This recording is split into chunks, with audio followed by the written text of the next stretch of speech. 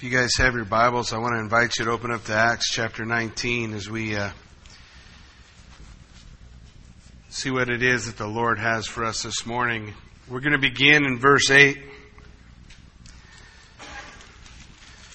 and finish up in verse 20. It says, "And he went into the synagogue and spoke boldly for 3 months, reasoning and persuading concerning the things of the kingdom of God. But when some were hardened and did not believe, but spoke evil of the way before the multitude, he departed from them and withdrew the disciples, reasoning daily in the school of Tyrannus. This continued for 2 years, so that all who dwelt in Asia heard the word of the Lord Jesus, both Jews and Greeks. Now God worked unusual miracles by the hands of Paul, so that even the handkerchiefs or the aprons that were brought from his body to the sick, and the diseases left them, and evil spirits went out of them. And some of the itinerant Jewish exorcists took it upon themselves to call the name of the Lord Jesus over those who had evil spirits, saying, 'We exorcise you by the Jesus whom Paul preaches.' Also there were 7 sons of Sceva, a Jewish chief priest, who did so. And the evil spirit answered and said, 'Jesus I know, and Paul I know, but who are you?' And the man in whom the evil spirit was leapt on them, overpowered them, prevailed against them, and they fled from the house naked and wounded. And this became known to both all the Jews and Greeks dwelling in Ephesus, and fear fell upon them all, and the name of the Lord was magnified. And many who had believed came confessing, telling their deeds, and many of those who had practiced magic brought their books together. They burned them in the sight of all, and they counted up the value of them, and it totaled 50,000 pieces of silver. So the word of the Lord grew mightily and prevailed." Let's pray. Father, God, we just thank you for the truth of your word. God, what your word lays out for us. Lord Jesus, we ask, God, that we would have eyes to see and ears to hear, and Lord, that you might be glorified in this place, God, as we seek to honor you, Lord. We desire to see you in every place, in every piece, in every part of the Scripture, Lord. It is these that speak of you. So, God, may we hear and may we understand. Lord, we lay this at your feet. In Jesus' name we pray. Amen. Well, we come to the city of Ephesus, Paul's second time he's been there. Remember last time we talked about the fact that some special things were going to be happening as God's people were responding to the Holy Spirit. But there was one thing that still lacked. And as the Spirit desired to bring about, I believe, revival there in Ephesus, Paul's there for 3 years in totality. 2 years he teaches at the school of Tyrannus. But all around him is such darkness. They had the Temple of Diana there in Ephesus. It was one of the 7 wonders of the world. It was huge, 60-foot columns, 127 of these columns that held up a marble and gold inlaid ceiling over the Temple of Diana. People came from everywhere to see it. In fact, if you, almost anywhere in the Middle East you dig, you will come up with one of those idols. It was the idolatrous worship of Diana was so spread everywhere. The multi-breasted fertility goddess of the Middle East. People came to that place and they gathered around there at Ephesus. It was a huge city. Big place. Big place. We're looking at 500,000 people. It's quite a bit larger than the towns we come from. It doesn't matter which one you come from. It's bigger than them all. Big place. Dark place. And Paul is in this place and he sees the need all around him. Now, I don't know about you guys, but I look at our nation and I feel the same way I think Paul felt in Ephesus. There's a lot of darkness. There's a lot of problems and issues and things that we need to deal with and that maybe we need to work out. But Paul doesn't get off on any of those tangents. He just stays true to the one thing. What's our one main goal? What's our one main purpose? To proclaim Jesus Christ to all, to make disciples of all men, to baptize them in the name of the Father and the Son and the Holy Spirit, to teach them the things Jesus commanded, and to remember that He is with us even unto the end of the age. So Paul stayed focused on that. Scripture tells us that he taught for 3 months in a synagogue. The longest stint he would have in any synagogue that he taught in was the one there at Ephesus. For 3 months he taught. It says reasoning.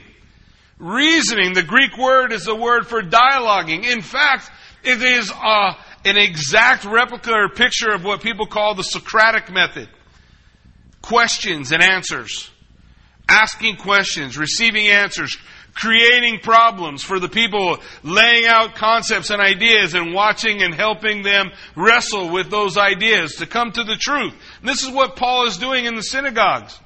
But it says after 3 months they began to harden their heart. Some people hardened their heart. You know, you can tell God no over and over and over again, but at some point your heart gets hard. Scripture describes it like this: and there was no fear of God in them. No fear of God. And they, thinking themselves to be wise, they became as fools. And they trade the incorruptible truth of God for four-footed animals and beings. And they worship the creation like the Creator. And God gave them up to an abased mind. And they did those things that are not fitting. But folks, the things that are not fitting weren't the problem. The problem backs up way before that. They hardened their heart to God. There was no fear of the Lord in them, so Paul stopped. When they reached that point, every synagogue that reached that point, Paul stopped. Pulled his disciples out and did something else. Scripture tells us they went to the school of Tyrannus. Did you see that? Do you know what Tyrannus means? The tyrant. Students gave that school that name. And Paul called it by that name, the school of the tyrant. I don't know if you guys remember school, but the school I went to, there were a couple tyrants. Maybe 2 or 3. There was even a couple of them that were coaches that were tyrants. So they call it the school of the tyrants. Paul rented out the school in the middle of the day. Now, if you still go to Greece today, it's still the same way in Greece today. Your day starts early, sunrise. The day begins. You'll work till about 11 o'clock. Then the day pauses. Then it pauses. From 11 to 4, there is a siesta. Go home, have lunch, chill out, calm down, take a nap, whatever.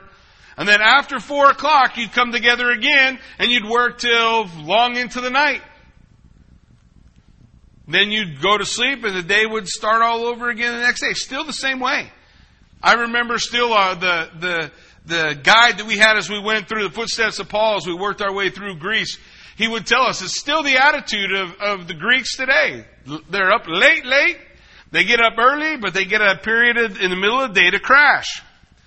So this Paul uses for his benefit. The synagogue's been closed to him. People have hardened their heart to God. They're turning away from him. They're becoming an enemy. Persecution begins to rise. But Paul still wants to kick the darkness until it bleeds the light. And it's just starting to crack a little bit. So he rents out the school from 11 to 4. So from sunrise till 11, he worked as a tent maker, a leather worker, making out of leather whatever he needed to do. At 11 o'clock, lunchtime, he went down to the school of Tyrannus and he taught from 11 till 4. At 4 o'clock, he went back to the shop, walked back in and began working again with leather until long into the night and the day started over again. He did that schedule 6 days a week, 52 weeks a year for 2 years. He taught in the school of Tyrannus 3,120 hours.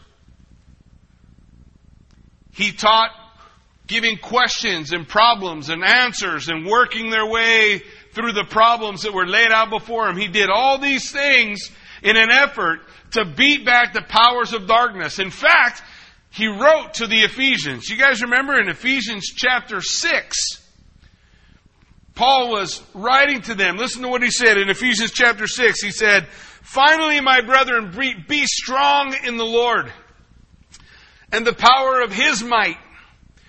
Put on the whole armor of God that you might be able to stand against the wiles of the devil.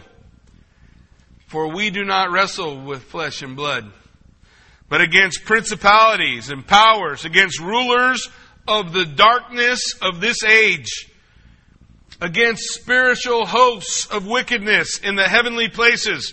So therefore, take up the whole armor of God, that you might be able to withstand in that evil day, and having done all, stand therefore." He's writing to Ephesus. The darkness all around them. Paul doing battle with the dark, responding to the Holy Spirit, and it's costing him something. Every one of us gets the same gift every morning. The beginning of 23 hours and 58 minutes. And you only get to spend it one time. Nobody, upon seeing Jesus Christ face to face, will say, "I wish I took more time off." Nobody will say, "I wish I'd have spent more time at the movies." Nobody will say, "I wish I had more time relaxing." I know that because I see it in history. Not necessarily people coming face to face with God in that method, although we see that as well. But, for example, we look at things like the Holocaust. And we see great men who worked tirelessly to save as many people as they could. You guys remember? But at the end of his life, you know what he said? "I could have sold my watch and got 2 more out. Could have gave up this ring. I might have been able to get 1 more." Because when the cause is so big, we don't come to the end and say, "Man, I wish I wouldn't have been involved in that at all." What we say is, "I wish I would have given all." Paul's in this place, giving it all. He says, "I was happy to spend and be spent." That's a pretty intense schedule. Pretty intense schedule. He was determined and willing at great personal cost to make a relentless assault for Christ in the places of darkness. I would say because he had the fear of God. Acts 19 goes on in verse 10. It says that this continued for 2 years, so that everyone who dwelt in Asia heard the word of the Lord, the word of the Lord Jesus, both Jews and Greeks. Everyone in Asia, that's modern day Turkey. If you open up the book of Revelation and read chapter 2 and 3, you'll find in there 7 letters to 7 churches, which surround all of Asia, that were founded during this time while Paul taught at the school of Tyrannus. The 7 letters to the 7 churches. They all find their foundation during this time of personal sacrifice as Paul gives himself. But the scripture goes on in verse 11 and says, during this time, great time of sacrifice, unusual miracles happened. Now, if you turn on your TV, somebody on the TV will try to tell you that these are normal miracles. But that's not what the Bible says. Is that what the Bible says? As though normal and miracle or unnormal or go with miracle. I don't know. That's kind of beyond my mind anyway. But these were especially unusual. They took the handkerchiefs and the aprons from Paul. He gave them, I don't know how it started. How did it start? How did the first guy hanging out with Paul all day, Paul sweating, he's wearing these headbands. That's what the word handkerchief is, the headbands, like you would wear when you're working to keep the sweat out of your eyes. And the apron that you would wear to keep the dirt from the stuff you're doing with leather from getting all over your clothes. And so they'd wear these things, and somehow, somewhere in that time, while Paul's working and going to Tyrannus, maybe somebody came and visited him. For whatever reason, maybe they picked up one of those rags. They were there working with Paul, and they began to sweat, and they pick up one of those rags that Paul used, and for whatever reason, it ends up in their pocket. Later on that day, they end up at somebody's house, and somebody's sick, and they're praying over them. I don't know what happens. Why would they reach in their pocket and pull it out? Why did they put it on them? They're unusual miracles.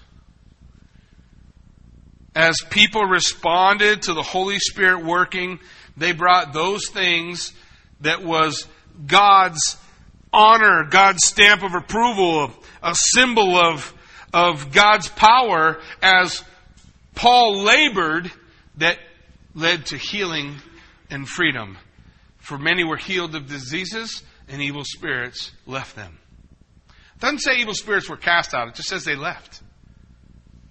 They left them as they came in contact with these normal, everyday utensils that Paul used as he labored for the Lord.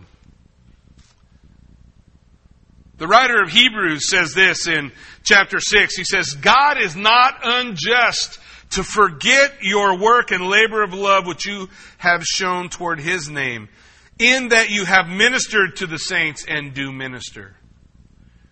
God won't forget. He won't forget the sweat you sweat in trying to minister to God's people. So much so that God used that off of Paul to heal people. You notice Paul wasn't sitting in front of a waterfall praying over pieces of cloth and charging people $15 a piece for a special handkerchief to bring healing. I also want you to notice that nowhere on the page of Scripture will you see God charging people for healing. No place. It takes man to do that. God doesn't do that. Tests me all the time in that. He's working on a new test. We'll see if I jump. I'm a little chicken right now, but the day will come, I think. God's gonna do great things if we are willing to trust wholly and completely in Him.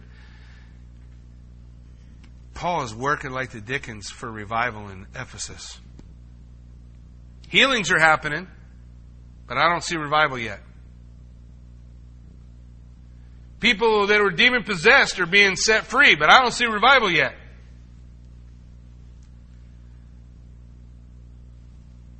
Paul is working to the bone, but I don't see revival yet. It says in verse 13, then some of the itinerant Jewish exorcists took it upon themselves to call the name of the Lord Jesus over those who had evil spirits and say, we exorcise you by the Jesus that Paul preaches. It was commonly believed and often exercised in those days that Jewish exorcists, the Jewish priests would go around and sell themselves as exorcists to people. They would sell themselves and say, we have power over the unseen world because we know how to pronounce the name of God. But we don't know that anymore. I don't know if they knew it then still, but they said they did. It's been rumored that the high priest, when he died, would whisper it to the next high priest, the name of God. Hebrew is kind of an interesting language. If you study Hebrew, in ancient Hebrew, there are no vowels. So, speaking could be difficult. You're not sure what vowels to go between the consonants. Thus we have in our Bibles today what is called the Tetragrammaton, the impronounceable name of God. It is translated in your Bible as capital Lord. Some translations put it in there as Jehovah. I can tell you beyond a shadow of a doubt, God's name is not Jehovah. There's no J in Hebrew. There's a Y. So it could be Yehovah, Yahweh. But the reality is we don't know. And these guys, believing that they had some special pass into the power of God because they knew what His name was. They knew how to pronounce His name. They said, well, we'll just say the name of God over to demons and they'll leave. And then they start looking around. They say, man, this dude Paul, his sweat is casting out demons. That somebody took his apron and threw it over somebody and they got healed. And he's preaching about Jesus. So we'll just use the name of Jesus. There must be power in the name of Jesus, right? So they're just going to proclaim the name of Jesus. And so they go to exercise. They sell their services. Oh, you have a child that's demon possessed? Oh yeah, we got time today to come by. We'll come by and pronounce the name of God over him and that'll set him free. Only one problem. They didn't know God. They just knew a name. Do you know God this morning? Or you just know a name? The sons of Sceva, they came to this person, and it says they came to the evil spirit and they said, we cast you out, we exorcise you by the Jesus that Paul preaches. And so the Spirit said to them, Jesus I know, Paul I know, who are you? In the world of exorcism, that is a bad day. Bad. It's not going to end well. And it didn't. This demon-possessed man leapt on the 7 sons of Sceva, beat them, stripped them, and they ran out of the house naked and bleeding. What all took place is irrelevant. What is relevant is they had no power over the powers of darkness. There's a whole lot of people in the world today, in the church today, that believe they have power over the powers of darkness. They believe they have power for healing. They believe they have power in a variety of different ways in their life because they know the name of Jesus. Well, congratulations. The book of James tells us that the demons believe in God and tremble. But they're not His. Right?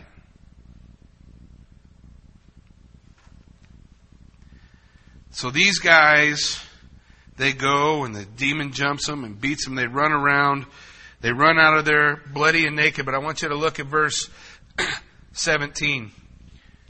And this became known to all the Jews and Greeks dwelling in Ephesus. What's the next phrase? And fear fell on them all. And they magnified the name of Jesus.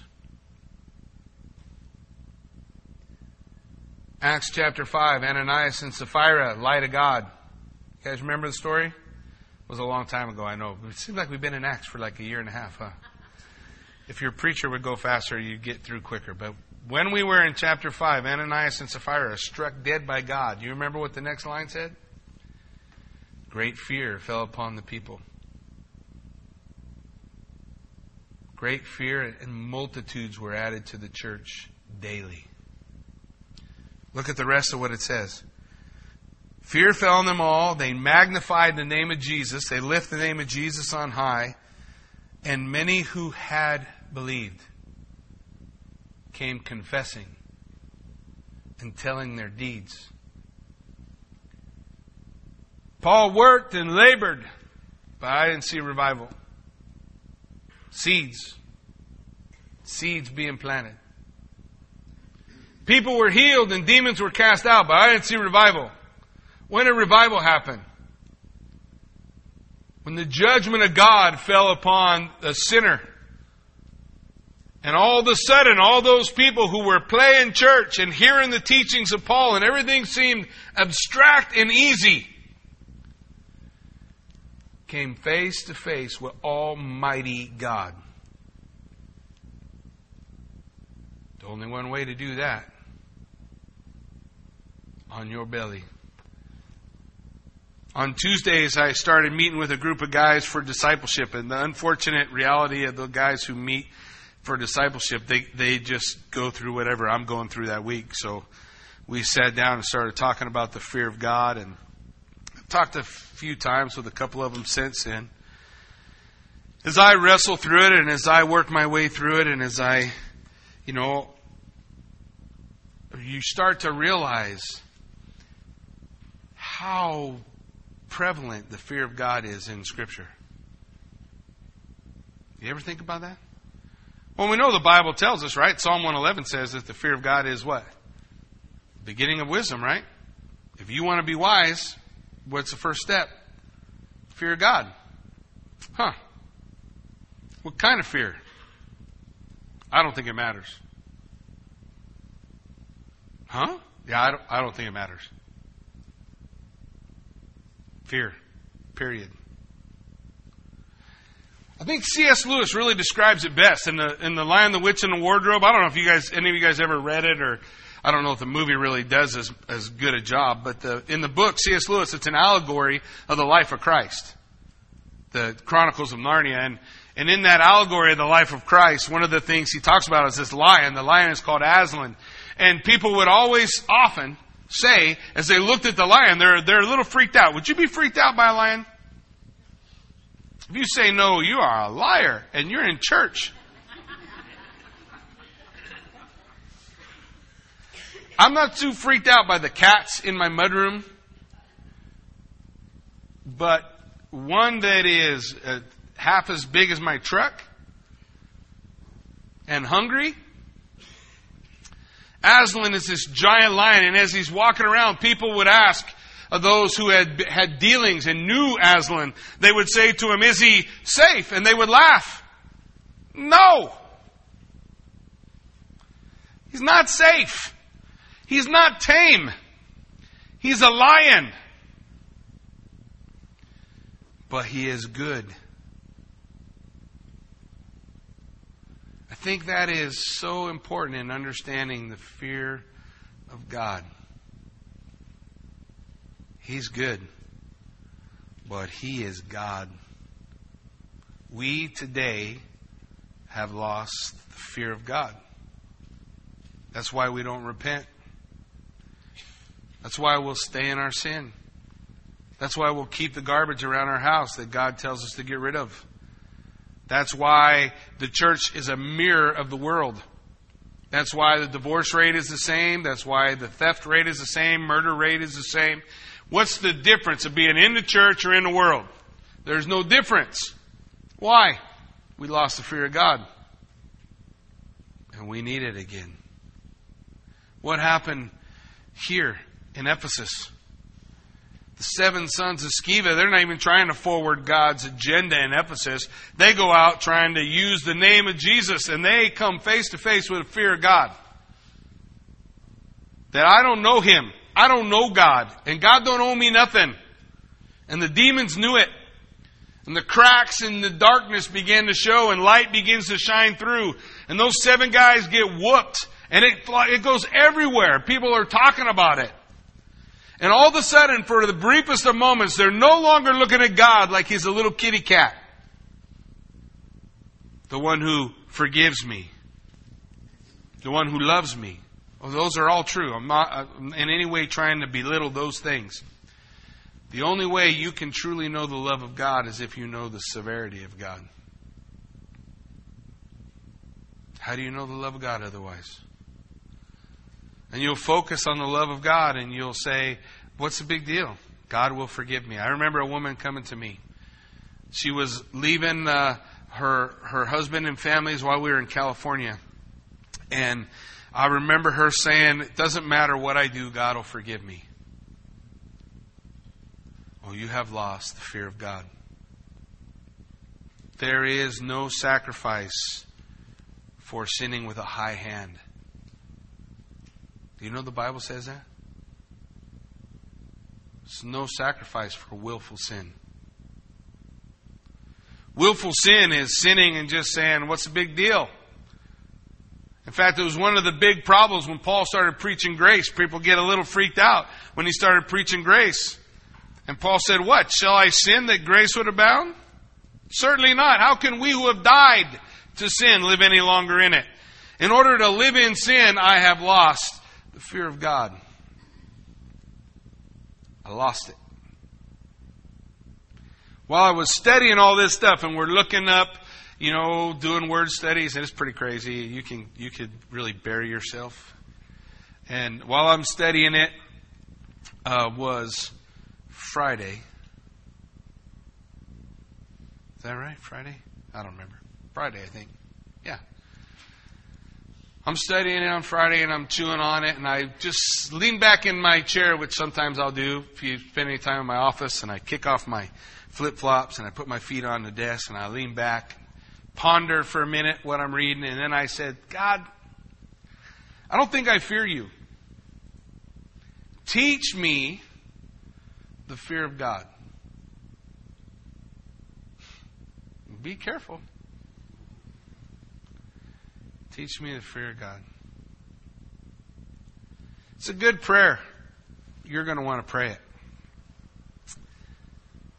About, I don't even know, maybe seconds after I finish, a few minutes after I finish praying, my wife called me. And our granddaughter had a seizure in California. Seized for a long time, and they picked her up in an ambulance and gave her medicine to stop the seizure, but she had another seizure while that, and they took her to the hospital, and she called me and to let me know. Do you really know how powerless you are? You think you have some special power? Think you have some special line with God, that God owes you something?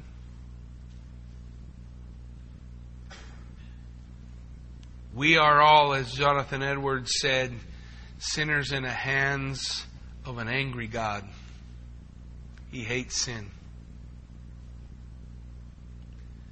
And I don't think we can understand the love of God if we don't understand the severity of God, if we don't have the fear of God. 2 men in the Bible called beloved of God.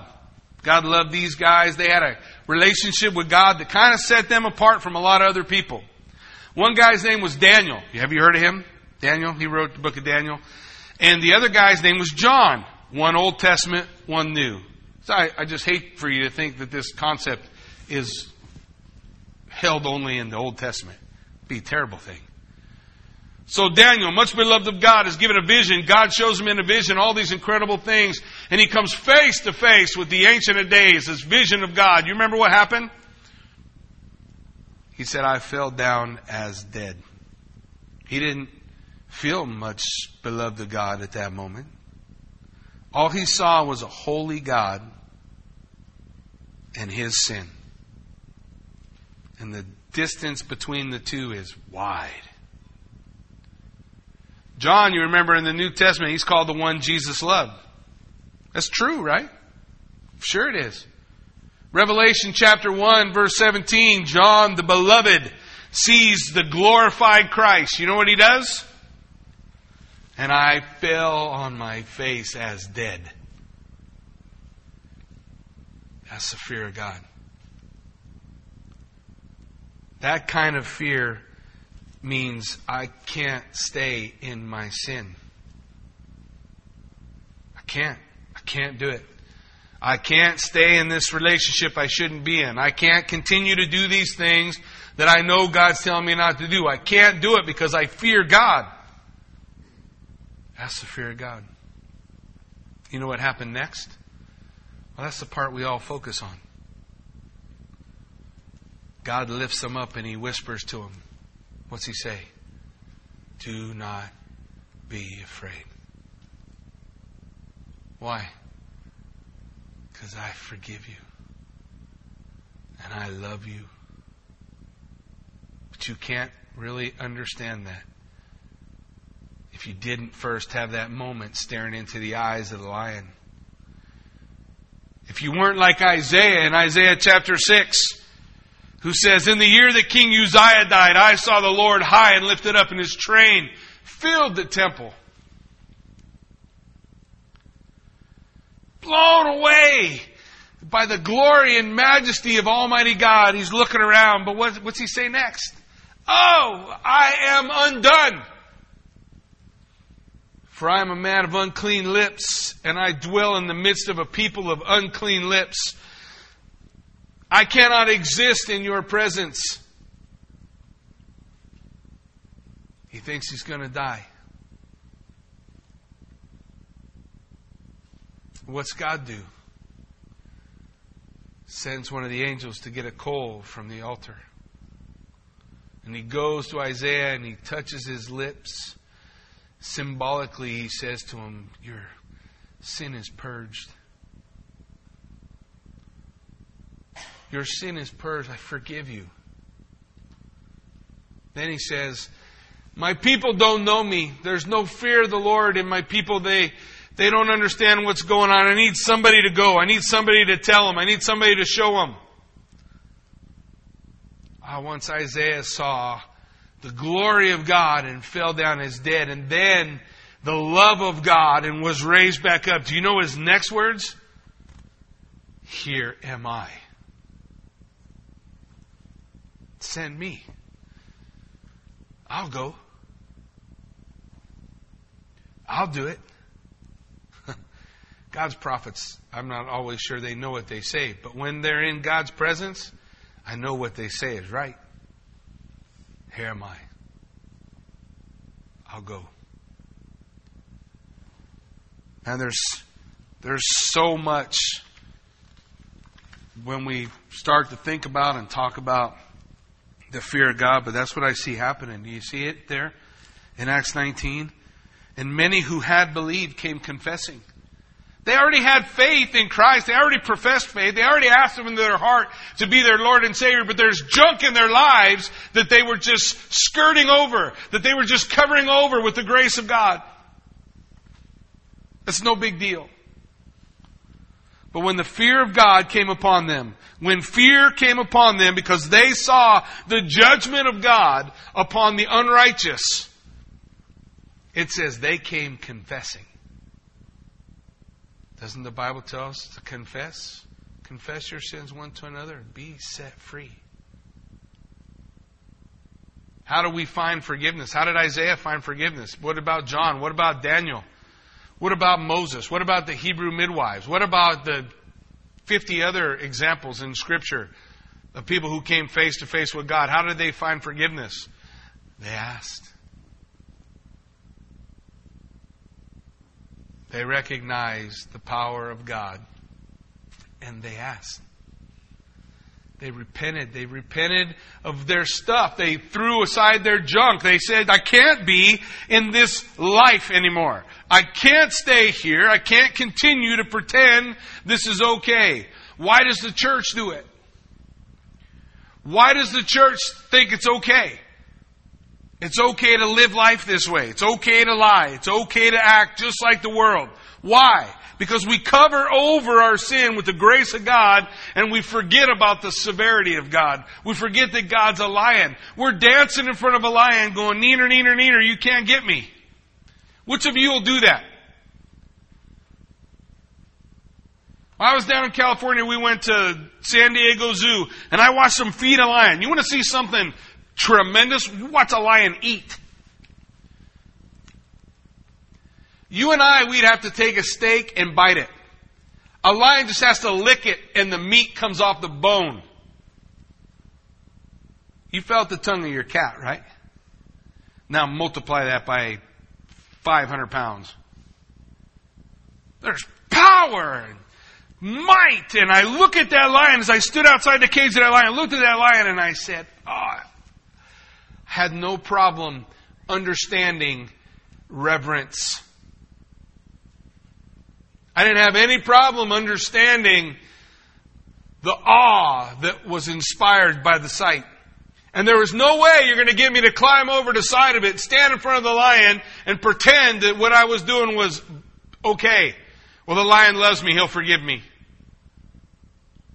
You're right. The lion loves you. The lion loves you. But you should fear the lion. Did you see what the lion did to his son? Did you see where Jesus went, what Jesus walked through, what happened? And yet you're going to look at your sin as though, what's the big deal? I'm forgiven. Are you kidding me right now? How do you do that? How do you look at the price that was paid and just sweep it under the rug and say, what's the big deal?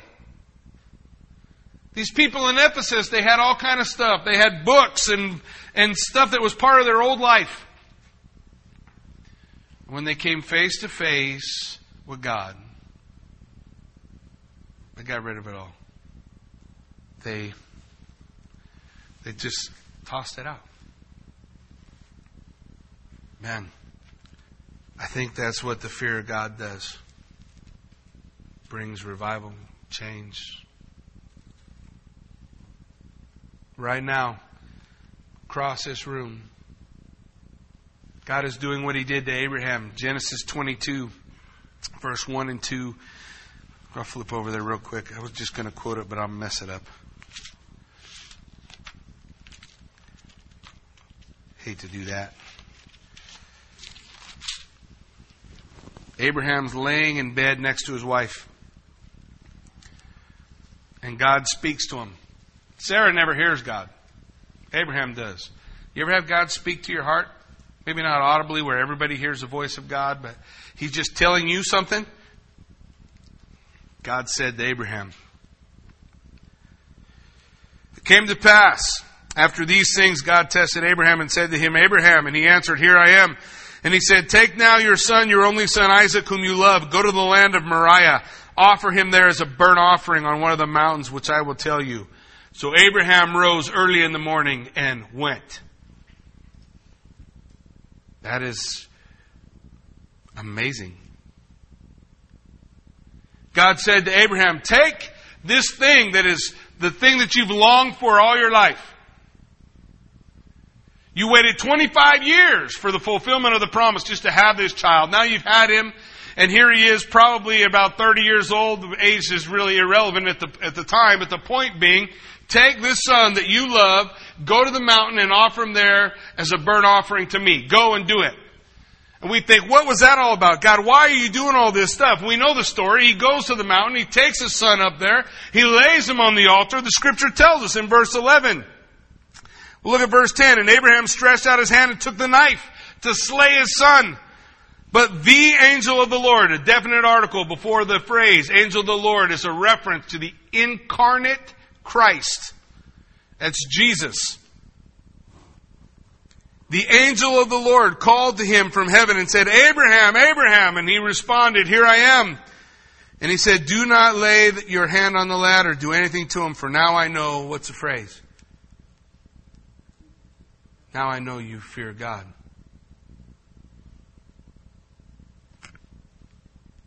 Since you have not withheld your son from me. Now I know you fear God. What was happening at Ephesus? They're burning all their junk.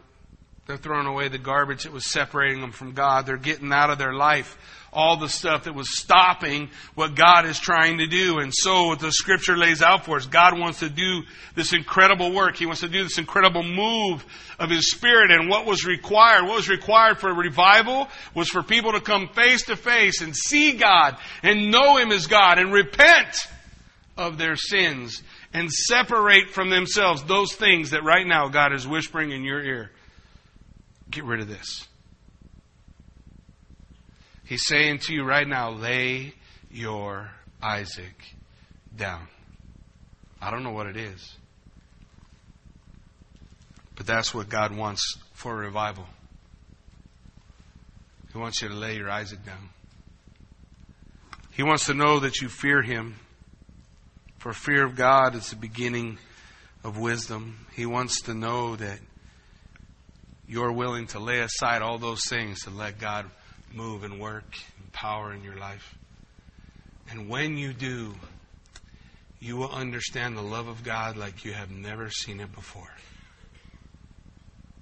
You will know it experientially.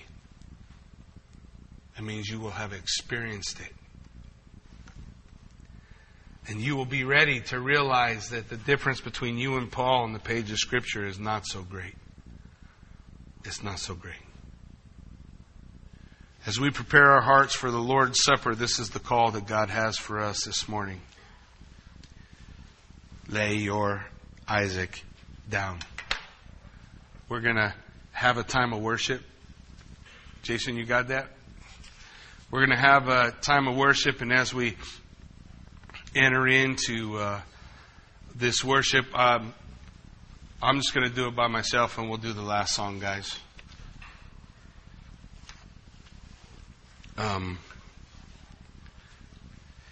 As we enter in, this is what I'd like to see. I'd like to see whatever it is God's laid on your heart, that you lay it down. I'd like to see elders and leaders of the church up front able to pray with people who need prayer. And as you lay that Isaac down, whatever it is, as you lay down whatever that is that God's telling you about, that you're making excuses for, that you're trying to pretend is okay in your life, I just pray you repent and experience the love of God.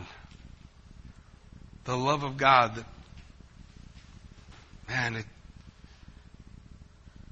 nothing can separate us from the love of God. In Christ Jesus our Lord, we want to know it experientially, not just words on a page, in reality. As God brings you to that place, I just invite you to come on up and partake of the Lord's Supper up front, and we'll close out service. Let's pray. Lord God, we just come before you and we just ask that you would move in our midst. Lord, we thank you for just the power of your word, God, and the truth of your word, Lord. And I pray that my feeble words and examples and whatever things are of me are gone, flushed, totally disappear. But the thing, God, that you're speaking, the thing that you're whispering in the ears of your people, for many who had believed came confessing. And I pray, God, they lay it down, rip it out, put it on the pile and burn it. And watch what God does.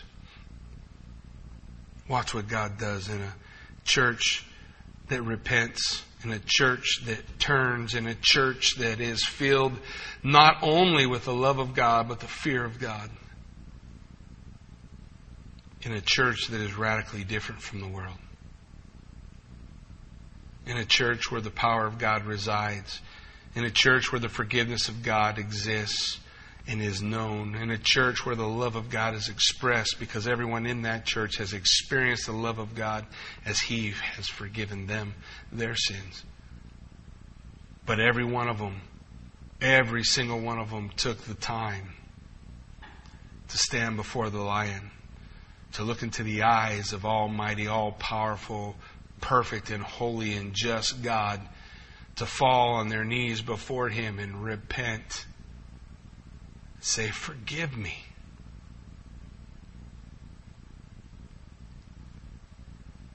I didn't see,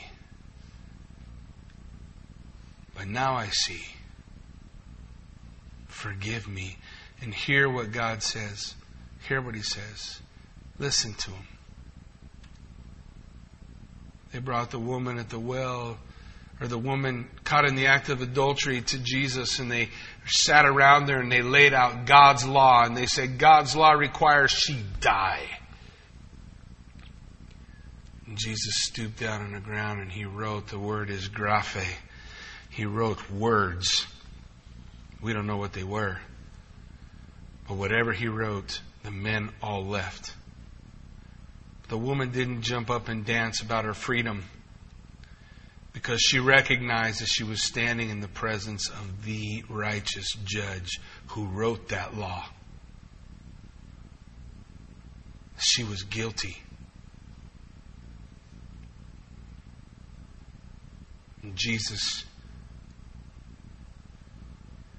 He stooped down and He picked her up and He said, your sins are forgiven you. Now, go and sin no more. That life was radically transformed. That's the experience we seek today. We don't want to be the men in the circle around the woman. We are the woman. And I pray, God, we come to know your forgiveness, your love, your grace, as we stare into the eyes of Almighty God. That you would meet us in that place and be glorified in that place as we honor you.